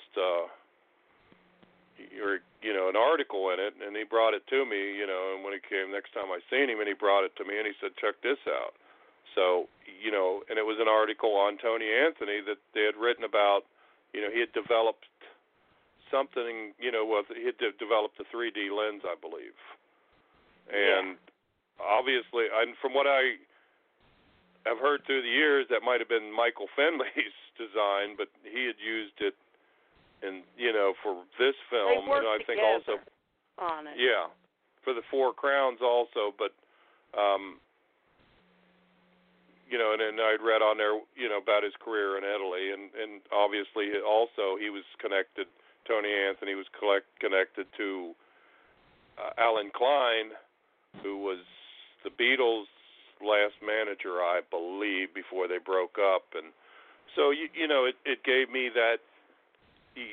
That little seed that was planted in my brain, like, well, I'd like to see some more of his films, even though I was, to me, I didn't really know all, I was freaking 17, 18 years old, I'm thinking. Oh, they're goofy, but they're fun. And yeah, I don't know anything about freaking, spaghetti westerns at that time in my life. I had heard that, but there wasn't a lot of information out there, but I had read that article, and it was planted. I've seen Four Crowns, and Coming At You was kind of a hard movie to get on VHS. Yeah.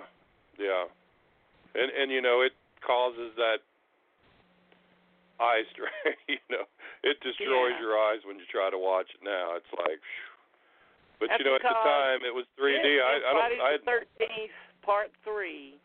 Yes, are 3D. great if you get to see them projected properly. Yeah. But if you don't, they're crap. Yeah, and and I seen that one, the Friday the 13th 3D, and I seen who was the other 3D one? I cannot remember what the name of it is now, but hell, I still got the glasses from both of them here. But I did throw the Coming At You glasses away for some dumb reason or another. But yeah, but I've seen got the Rhino DVD of Coming At You that has the Coming At You 3D glasses. Yeah, I've got them. Yeah. Do they say Coming At You on the side? Yeah. Or were them only through the theaters? Because no, Rhino actually did it pretty decent. It's bare bones, but it does have that. Yeah, it's nice. It actually has a trailer too. The only trailer I've ever seen. See a baby's butt poop at you.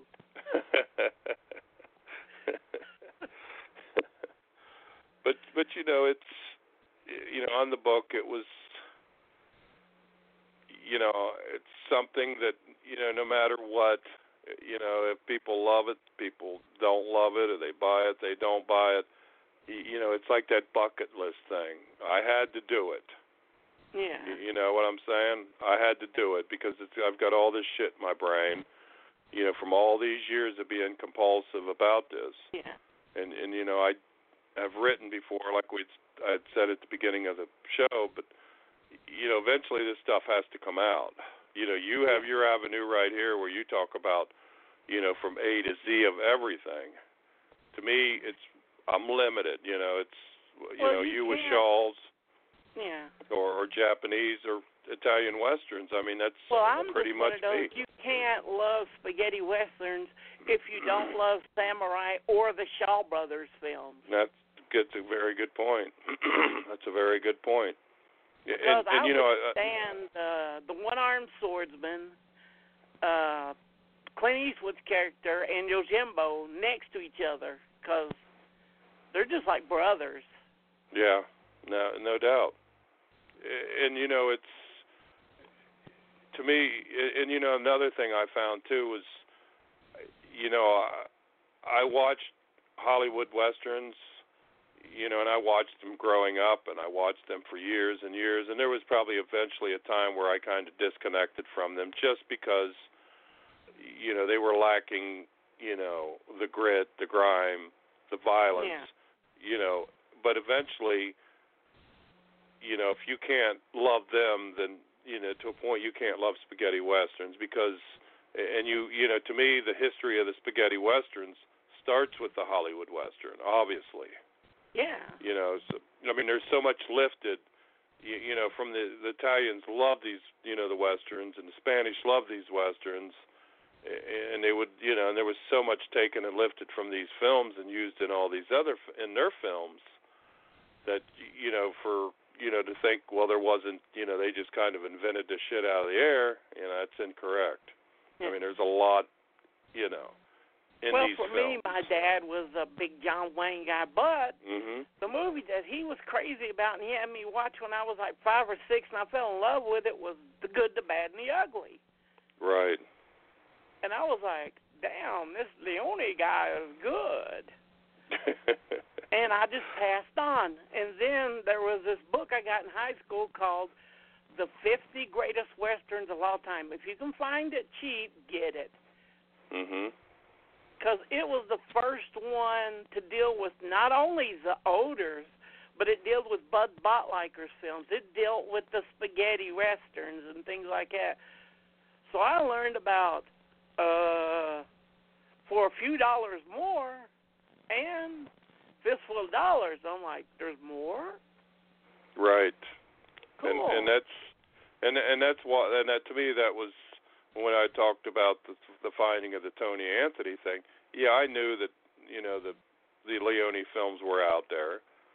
I knew that growing up. I watched them on TV often, but I didn't know how big and how wide it was until I started that first day in 1981, and I started to look and dig as the years went on. And I'm like a million other people, is I eventually, started buying shit off the gray market, and that started this whole thing, so, and here I sit, almost 40 years later, still. Getting you my story, I mean, I learned to love in 1980, 80s kid, I love me some Charles Bronson. So I'd go to the video store and I would see, Charles Bronson movies, Cold Sweat, Violent City. Here's this one of Charles Bronson at his toughest, which the box read, and it had him with this hand around a girl throwing a gun to his head. I'm like, damn, he must be a badass in this movie. You know what film I'm talking about just from describing the poster, right? Probably Rider not. on the Rain. Rider on the Rain, you're right. A movie that is it's out on Blu-ray now from Kino Lorber, and I beg you to get this movie. It is freaking amazing. It is damn good. Did Wild East release that? Yeah, they were DVD? the first one to release it over here. Okay. Yeah, now that's the one that's the one I've got is Wild East. And you're right, it's an excellent film. And it is on Blu-ray now. And it's Kino, so it's discovery. It was like one day I was in a video store and I was looking for something to watch, and I'm like, hey, I like Charles Bronson. My dad and I like Henry Fonda. It's this Leone guy. I'll rent this movie. It has 2 tapes. It must be good. And then I went home and got my mind fried that night by Once Upon a Time in the West. Right. And from then there was no going back. Right. And it's to me when I was searching out these and I've been obsessed with these things forever. So, when the mom and pop stores were going out of business, or when I was frequenting these VHS places that sold used VHS, I'd go peek through the horror films, but I always ended up with digging through all the westerns. So when I dig through the 900 John Waynes, I would try to find an Italian western. Now they were hard to come by. You'd find one here. What you were looking for. Yeah, like Keoma, it was released under the title Desperado. A Minute to Pray, a Second. Yeah, Minute to Pray, Second. Yeah, I mean, so it's. Yeah, I mean, eventually it came out as Keoma through Sagebrush, but the first time I had seen it was on on the under that title, Desperado. Yeah. Or God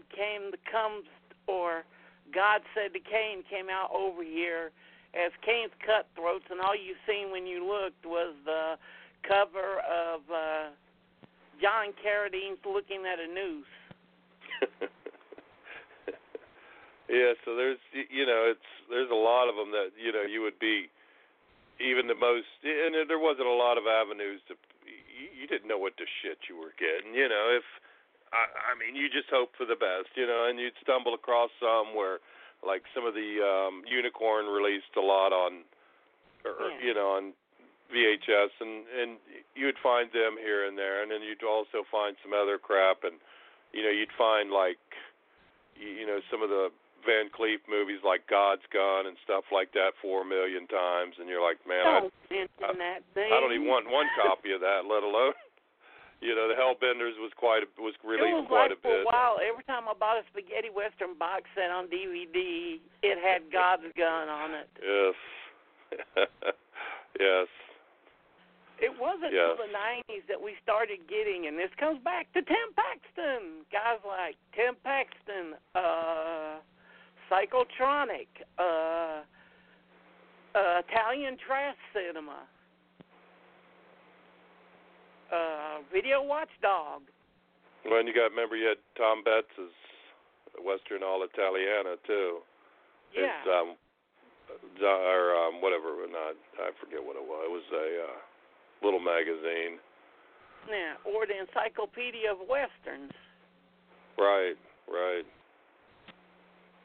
But yeah, and I think that your book will rank up in there because you do know that much. And if you only put like even just a third of what you know on there, damn. I mean, I put probably a 1/100th of what I know on there. Believe me. So it's there's a lot more to come in days to come. Or in years to come. My goal is to do. One, and then just let my head, out of it for a while, and then, maybe start looking back in another, in a couple months. And I'd like to do another one sometime around Christmas. I don't know if that'll happen. Yeah, forget the pain. Yeah. That's my goal. Stephen King said it the best. Someone asked me, he said, why does it usually take a year to 2 years between books for all writers? He said, that's how long it takes you to forget how much of a horrible experience it is putting the book together. And, he's writing, but you know how he is. He's writing fucking, hundreds and hundreds of thousands of words probably, so... but I'm not going to say it was the easiest experience I'd ever done. I mean, it was definitely had its rough moments, and there was an early draft that I lost, and it was saved through Word, but when I tried to upload it to Amazon, some crap happened, and it got stuck in there, and it's still in there, but I'm like, something, I'm just going to, because I was taking stuff from other Word programs and putting it in there, I was like, I'm walking away from it. I'm going to start that's from one scratch thing. again. Every time that I've lost an article, and I lost a couple of them, they've always turned out better than when I started. Fact, you're right. Yeah. And the nice thing about Word now is that it auto-saves it, so it's not as, it's constantly auto-saving it for you. It ain't like the old days where you'd work on it and maybe your computer would die on you and be like, oh, shit. So but it does auto-save it now, so that's good. Because there used to be some scary times with that back in the old days, and we've all lost them. But, Matt Groening did a cartoon, His Life in Hell, and it said, an author's worst fear. And it just showed, like, his character Rabbit sitting there going, did I remember to save? Yeah, that is. And I think that's gone now. I think that nowadays that it's, that with this new Word, the way it works, and I'd say probably the majority of people use Word, I guess. Probably not the people that use Mac and Apple and stuff like that, but the people that do use Word, they know that feeling, or they did know that feeling well. They may not know it now because the Word programs nowadays realize that us writers will write until we have smoke coming out our ears, and saving the project is the least thing on our mind. The writing is never an issue. Well, it is an issue. Let me go back here. Writing sometimes can be one hell of a chore, but when it comes to that editing crap, now that's a different animal altogether. Yeah, that's why I'm glad that I'm a writer, and Tony has to deal with the editing. See, that's kind of what I've always had that editor. I've always had that person to go through, double check, triple check, look again. Now, this one I'm just out there. So and believe me, I've read these things over 1 million times, but you're always going to miss something. But the thing about it me and Tony call it jokingly, I have to translate from Southern to editor to Tony. Right.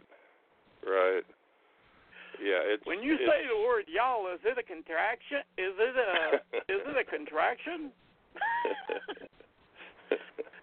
Well, thank you for being on this Friday.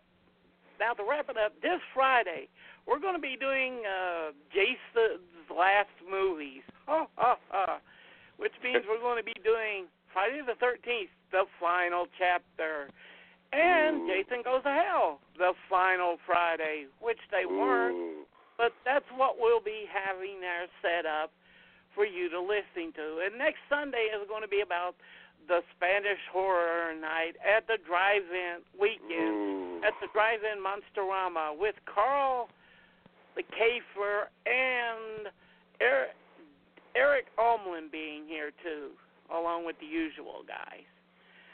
Wow. And there you go. I'm going to be busy from now on because I got big plans for Halloween. Oh, Lord, if this comes off great, it's going to be fun. And as always, thank you guys for listening, and thank you for being on, Mike. Thank you very much. Thanks for promoting my book out there, and it will be, you can check your page. We'll post when it comes out. We'll put a post on your page, whoever's listening. Yep. So it should be out in the next day or two, so hopefully everybody grabs a copy. Thank you, Stephen. And good night. And thank you all for listening. Good night. Good night.